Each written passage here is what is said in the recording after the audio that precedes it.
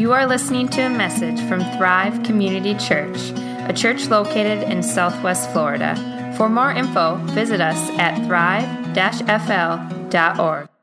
Yeah, welcome back. I know it's been a while, right? Nice vacation. What's my name? I'm a visitor here today. No, it's great to be here. Do I still have it? I don't think I ever did. So, and by the way, from everything I've heard, Carl, maybe I should just stay away longer.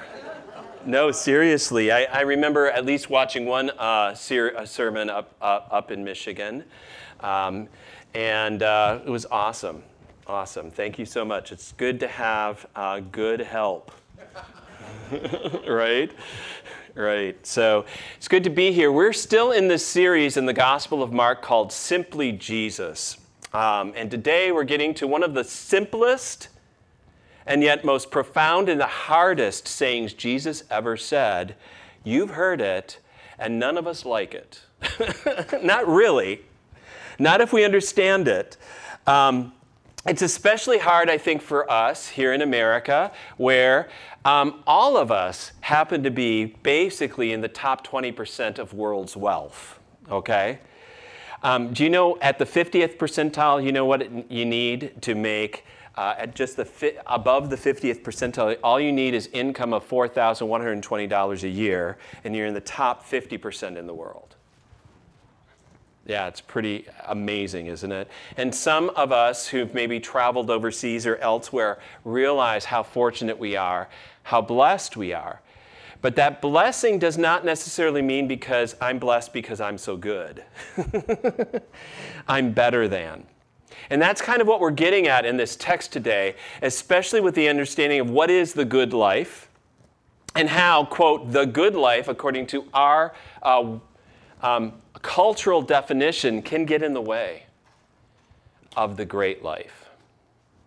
So today, we're going to be reading from Mark chapter 10.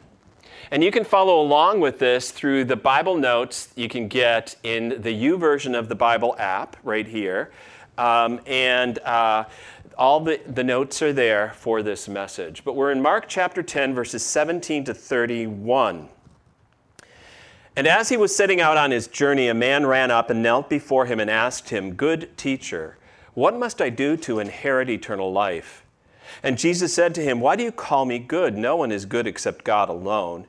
You know the commandments: do not murder, do not commit adultery, do not steal, do not bear false witness, do not defraud, honor your father and mother." He said to him, "Teacher, all these I have kept from my youth."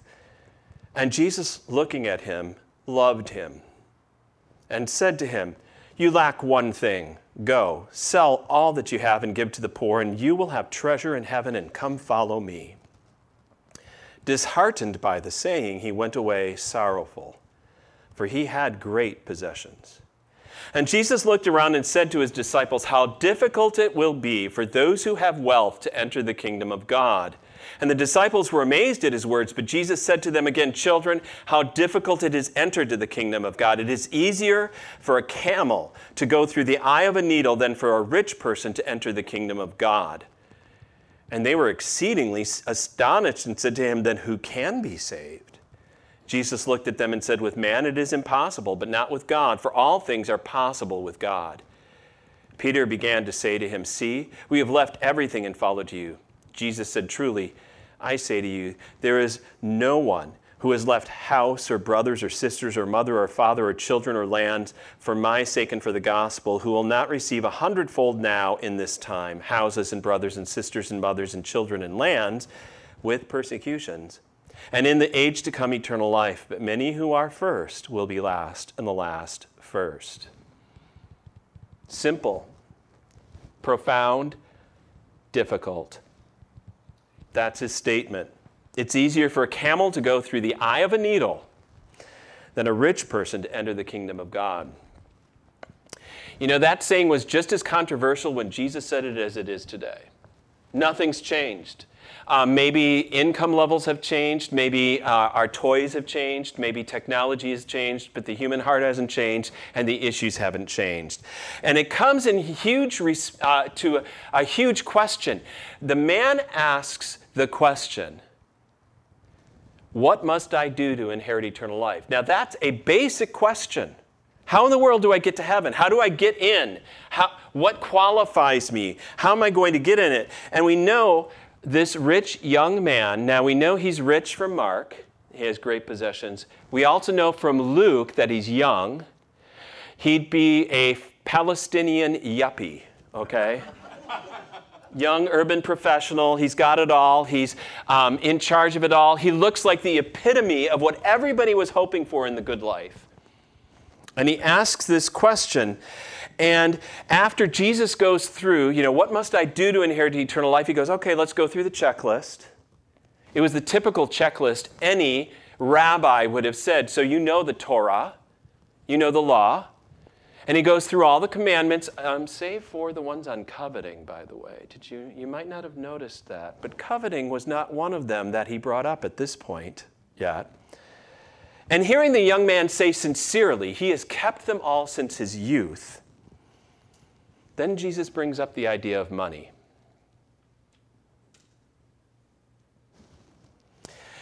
If you want to be a Christian, money's going to be an issue.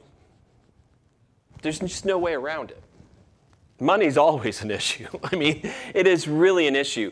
And either money becomes a definition of who you are, or you define what money will do in your life. But it's going to be a power, and that's the issue here, is that money has a power so often in our lives that it can control us, and we can be defined by it rather than defining who we are by God's word.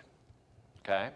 So today we're going to be looking at the spiritual danger that this causes this good life under these three headings: the facts of this danger, the reasons for this danger, and how we're going to overcome this danger. So first of all, the facts. Now the disciples, isn't it amazing? They hear this statement by Jesus that it's easier for a camel to go through the eye of a needle than a rich person to get into the kingdom. And the disciples, who are all poor, by the way, right? They're not sitting there going, yeah, Jesus, amen, say it, preach it, brother, stick it to them. They don't. They're not excited about this because the assumption was in their day, if you have a lot of wealth, it's because God gave it to you. No problem with that. And because you did something that God gave you favor over others. Problem with that. But the assumption was anybody who was wealthy must be especially favored by God over other people.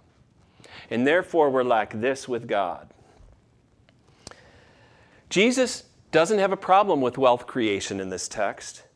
But on the other hand, he warns, like I said, it's harder for a rich person to get into the kingdom of God than for a camel to go through the eye of a needle. Now, I've read a number of commentaries. I don't know if you have, Carl, over the years, trying to kind of water down that metaphor.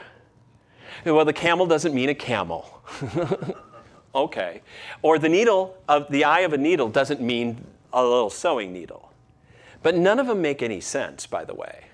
None of the explanations make sense. That we're all trying to make it possible for a rich person to get into the kingdom. For anybody, let's make it possible, doable. It reminds me a lot of, in John, I know, different gospel, but John chapter 3, when Nicodemus, who in the sense was wealthy and knowledgeable and at the peak of his power, comes to Jesus in the middle of the night, and Jesus says, you must be born again. And Nicodemus is trying to figure out how he's going to do that. How am I going to get back in to my mother's womb and do it all? And it's like, no, it's impossible. It's impossible. Well, this saying, camel, eye of a needle, the camel's the largest animal in the Middle East. The needle is the smallest opening. It's very similar to our saying, the snowball's chance in Florida in the summer. But it's very similar to that. And by the reaction of the disciples, we know that that's what Jesus meant because they're astonished. Well, then who can be? How is that possible? They're shocked because they thought this person had it all. He kept the law, he was moral, he was sincere, he was seeking, he was young, he was healthy, he was wealthy, he was wise. How can anybody then make it? The disciples could see nothing but good in this man, that he would be a true son of Abraham, what everybody was hoping to have in life. And Jesus saw something deeper. You know, Jesus is like a good counselor. Well, of course, he's like a good counselor. One of his names from Isaiah is a wonderful counselor. But the idea is a good counselor, if any of you have ever been to counseling, and when you go, let me tell you, the presenting problem, right, Carl? You know this, right? The person presents a problem and says, oh my goodness, I'm so stressed out in my life, I just don't know what's going on, is not the real issue. There's an issue behind the issue that the person cannot see at the time. And a good counselor goes, oh, okay, and understands there's going to be more to dig here. And that's what happens here in this text. Jesus realizes, wait a minute, something else is going on. He asks this question that he should be able to answer himself. What must I do to inherit eternal life?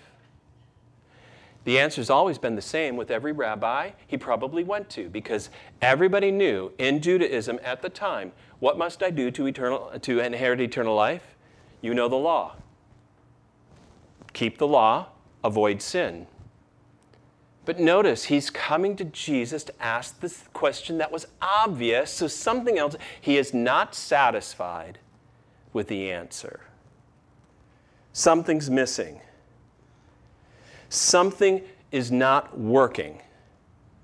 He has everything, and yet he has nothing. He has all the good the world can give him, but he doesn't feel good about it. He had a bed, but he didn't have rest. He had food, all that he needed, but he wasn't satisfied. He had a house, but he didn't feel at home. He had health, but he didn't have wholeness. He's all that we call the good life, and yet there's something that's just not quite good. And Jesus understood what's going on, because Jesus identifies it at the beginning when he starts out, good teacher, what must I do to inherit eternal life? And Jesus' response was, who you calling good? Do you realize there's only one good? Only one good. And that is God. Fascinating. Jesus is not concerned about the bad things in this person's life. He's concerned about the good things, getting in the way of the best. There's a lot of good things we all have, right? You could probably list your blessings from now until sundown today, and you wouldn't even have scratched the surface of all the good things in your life. But there's only one good, one ultimate good.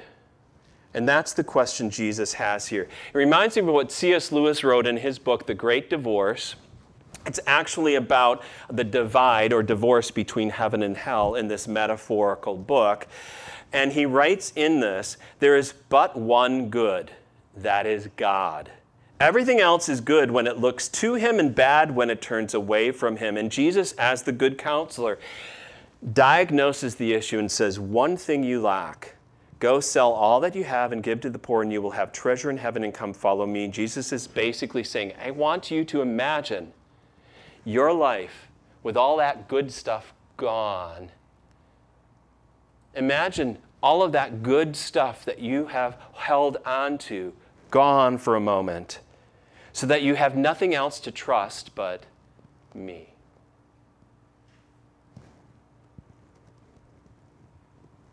I'm enough. And the rich, young yuppie responded. Disheartened by the saying, Mark writes, he went away sorrowful, for he had great possessions. Now that Greek word for sorrowful here doesn't mean just sad. It really means totally distraught or despondent, because it's the exact same word that occurs later in the Gospel of Matthew and in the Gospels. When Jesus is in the Garden of Gethsemane, He is sorrowful to the point of death, the same exact word. Why? Because at that moment, Jesus is not looking forward just to the physical pain of the cross or the difficulty of being beaten or whipped. That is not the issue for him. That he was looking at the fact that his Father was going to turn away from the Son. The fact that his lifeline, his identity, who he was, what he was, all about his Father, and his relationship to his Father was going to be stripped away from him, and so he became sorrowful.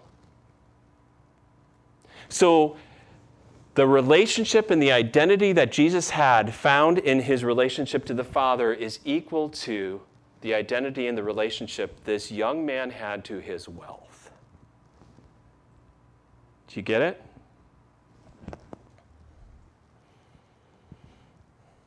Going to the cross for Jesus was the existential moment and crisis, not about physical torture, but the emotional, psychic, spiritual, hellish torture of being abandoned by his Father for the sake of humanity. And Jesus knows this is the difficulty this young man has. He has identified himself with his possessions. Now, why is that dangerous? The reasons for that danger, you see, I'm going to kind of come at it at a different tactic. It's one thing to please God. It's another to trust God. This young man thought, okay, all I need to do is please God, get him to kind of like give me approval for how I'm conducting my life. What must I do to inherit eternal life? So these are the things I'm doing. Check. God likes me and therefore blesses me. I'm in. And what is he actually trusting? Himself. It's one thing to have God as your boss. It's another to have God as your Savior. He asks, by the way, right? The question is, what must I do to inherit eternal life?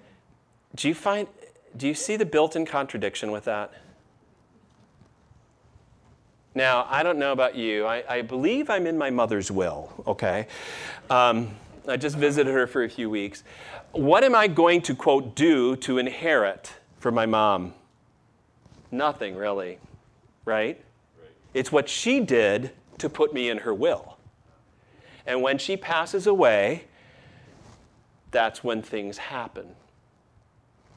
You don't do anything to inherit. Something's been done for you.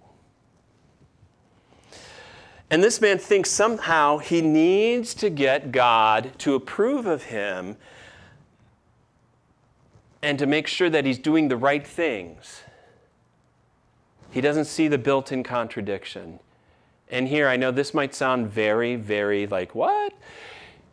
To be a Pharisee, all you have to do is repent of your sins. To be a Christian, you got to let go of your goodness. If your primary motive is to try to please God, which a lot of people in this world is, you will actually not please him. Because you're trying to prove yourself to him every moment along the way. You're holding on to your work or your efforts, or here this young man was holding on to all the blessings, material blessings that he had as, look, God, look at what you've given me. Look at how I'm using it. Look at how good I am. Am I good enough?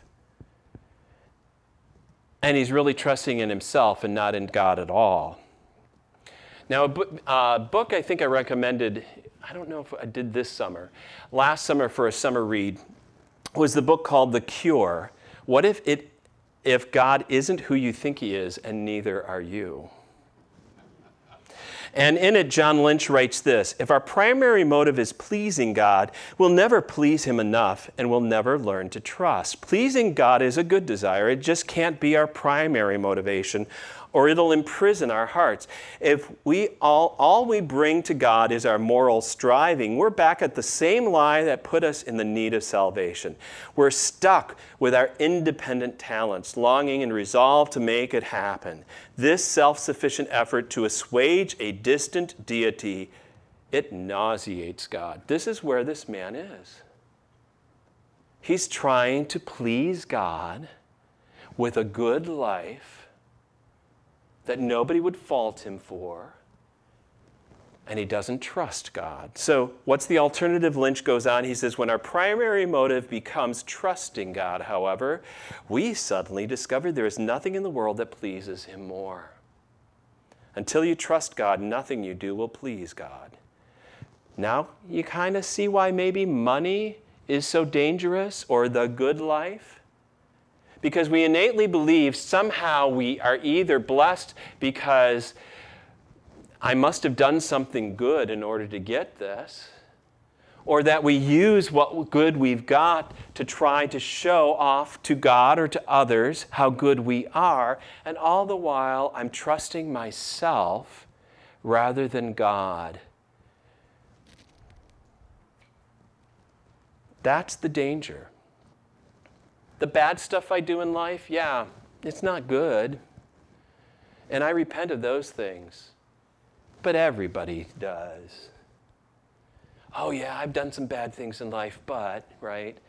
You hear people, they aren't going to hold on to the bad things they've done. But it's the good things, Jesus is saying here. Even the blessings from God that can get in the way of the greatest thing, God himself. Only God is ultimately good. So how do we overcome this? And I think Jesus said it at the beginning. He said, only God is good. And then he tells his disciples a deep truth. With man it is impossible, but not with God. For all things are possible with God. Do you realize that the only people who are saved are the ones who realize it's a miracle that they're saved? That on our side it's absolutely impossible. There's not enough good I could ever do. There's nothing that I could earn, or the things I deserve are not the things I don't want what I deserve. It's only because of God. It's not about my money. It's not about my practices. It's not about my morality. It's not about me. It's about my God. It's about the inheritance he has given me. So you might have many things in your life as a Christian, but they are never your identity. The core of your identity will always be the goodness of God and the fact that God has called you and that God has saved you and that God has done the impossible for you because of God's love for you. It's really amazing. In this text, by the way, Jesus even brings up the issue of money. He even diagnoses the problem, and you will see if you read in this text, I don't have a slide that says this, but it says, and when Jesus heard this man, he loved him and said, one thing you lack. Go sell everything you have. He loved him. As John Lynch says, this life in Christ is not about what I can do to make myself worthy of his acceptance, but all about daily trusting what he has done to make me worthy of his acceptance. He loves this man. He's already loved him, even in his flawed situation. And you never really understand any small story in the Bible, by the way, without looking at the greater story in the Bible. It fits into this grand narrative. I think when Jesus was looking at this man and realized how much wealth he had, how he was trying to keep the law, all the things that he was doing, how he had everything everybody wanted in life, and he loved him, I think Jesus is saying, hey, you know what? I'm rich too. I'm rich beyond your wildest imagination. I have had all the glory and honor and privilege and power and beauty and wealth that I am the Son of God. And yet, I've given it all up. I give it all away. I'm giving it all away to have you. I left all that wealth and glory behind. I've come for you to seek you out. I'm centering my whole life on your deepest needs. And that's going to take me to the cross, where I'll lose everything and give it all up. That's why Paul, in the letter to the Corinthians, his second letter, puts it this way: "For you know the grace of our Lord Jesus Christ, that though he was rich, yet for your sake he became poor, so that by his poverty you might become rich." You get over, quote, this whole money good thing and the good life when you see the goodness of God, when it starts to melt your heart at what Jesus has given up for you, willingly, joyfully. And you start then seeing that people of different socioeconomic backgrounds, you can see their value because of how you see them through Jesus Christ, regardless, that you can hang out with anyone, that you will try to figure out how you can engage with the poor, and you give yourself to others, how you will give not in legalistic, exacting terms of, okay, now what percentage do I have, where you start seeing that the tithe is just a guideline, and that you can grow in exceeding that. And you realize the good life is actually the life of investing in others and giving yourself away time and again, your time and your money and your talents and your abilities. Because at the heart of the gospel is the cross. And the cross is all about how Jesus gives up power and pours out his resources and serves us all. It's not about gaining and attaining, and that's what our lives are about as well. While I was thinking about this sermon, this message, and this text, one of the childhood hymns that I haven't sung in a long time came to mind. Just a couple of verses from it. I never really liked the melody, by the way, but the words are just really profound. Jesus, priceless treasure, source of purest pleasure, truest friend to me. Long my heart hath panted till it almost fainted, thirsting after thee. Thine I am, O spotless Lamb. I will suffer naught to hide thee, ask for naught beside thee. Hence all earthly treasure, Jesus is my pleasure, Jesus is my choice. Hence all empty glory, what to me thy story, told with tempting voice. Pain or loss, or shame or cross, shall not from my Savior move me, since he chose to love me. Let's pray. Lord Jesus, this simple and profound statement cuts to the heart of our culture and our society. Lord, we place so much of our weight on having a good life when there's nothing good except you alone, O Lord. Father, we pray that you would teach us how to treasure your Son, Jesus Christ, how he gave up everything for us, and therefore we can give up anything for the sake of your kingdom. Teach us, O Lord, to have a wise, discerning attitude toward any blessings in our life, any of the good that we have, that we're not holding on to it directly, but holding on to you profoundly. It's simply Jesus, Lord. We need you simply and profoundly. We pray for those, Lord, in our midst who are dealing with loss and grief and struggle and weakness and sickness, that they find in you, Lord, their treasure. So we lift up Bob Beverly today, as he has in so many ways faced very tough times. Lord, we pray your healing on him and to be with Joan, that you would teach us all, Lord God, so that we can grow closer to you, that we, along with everyone, can point to you, Lord Jesus, as our treasure, as our ultimate goal in life.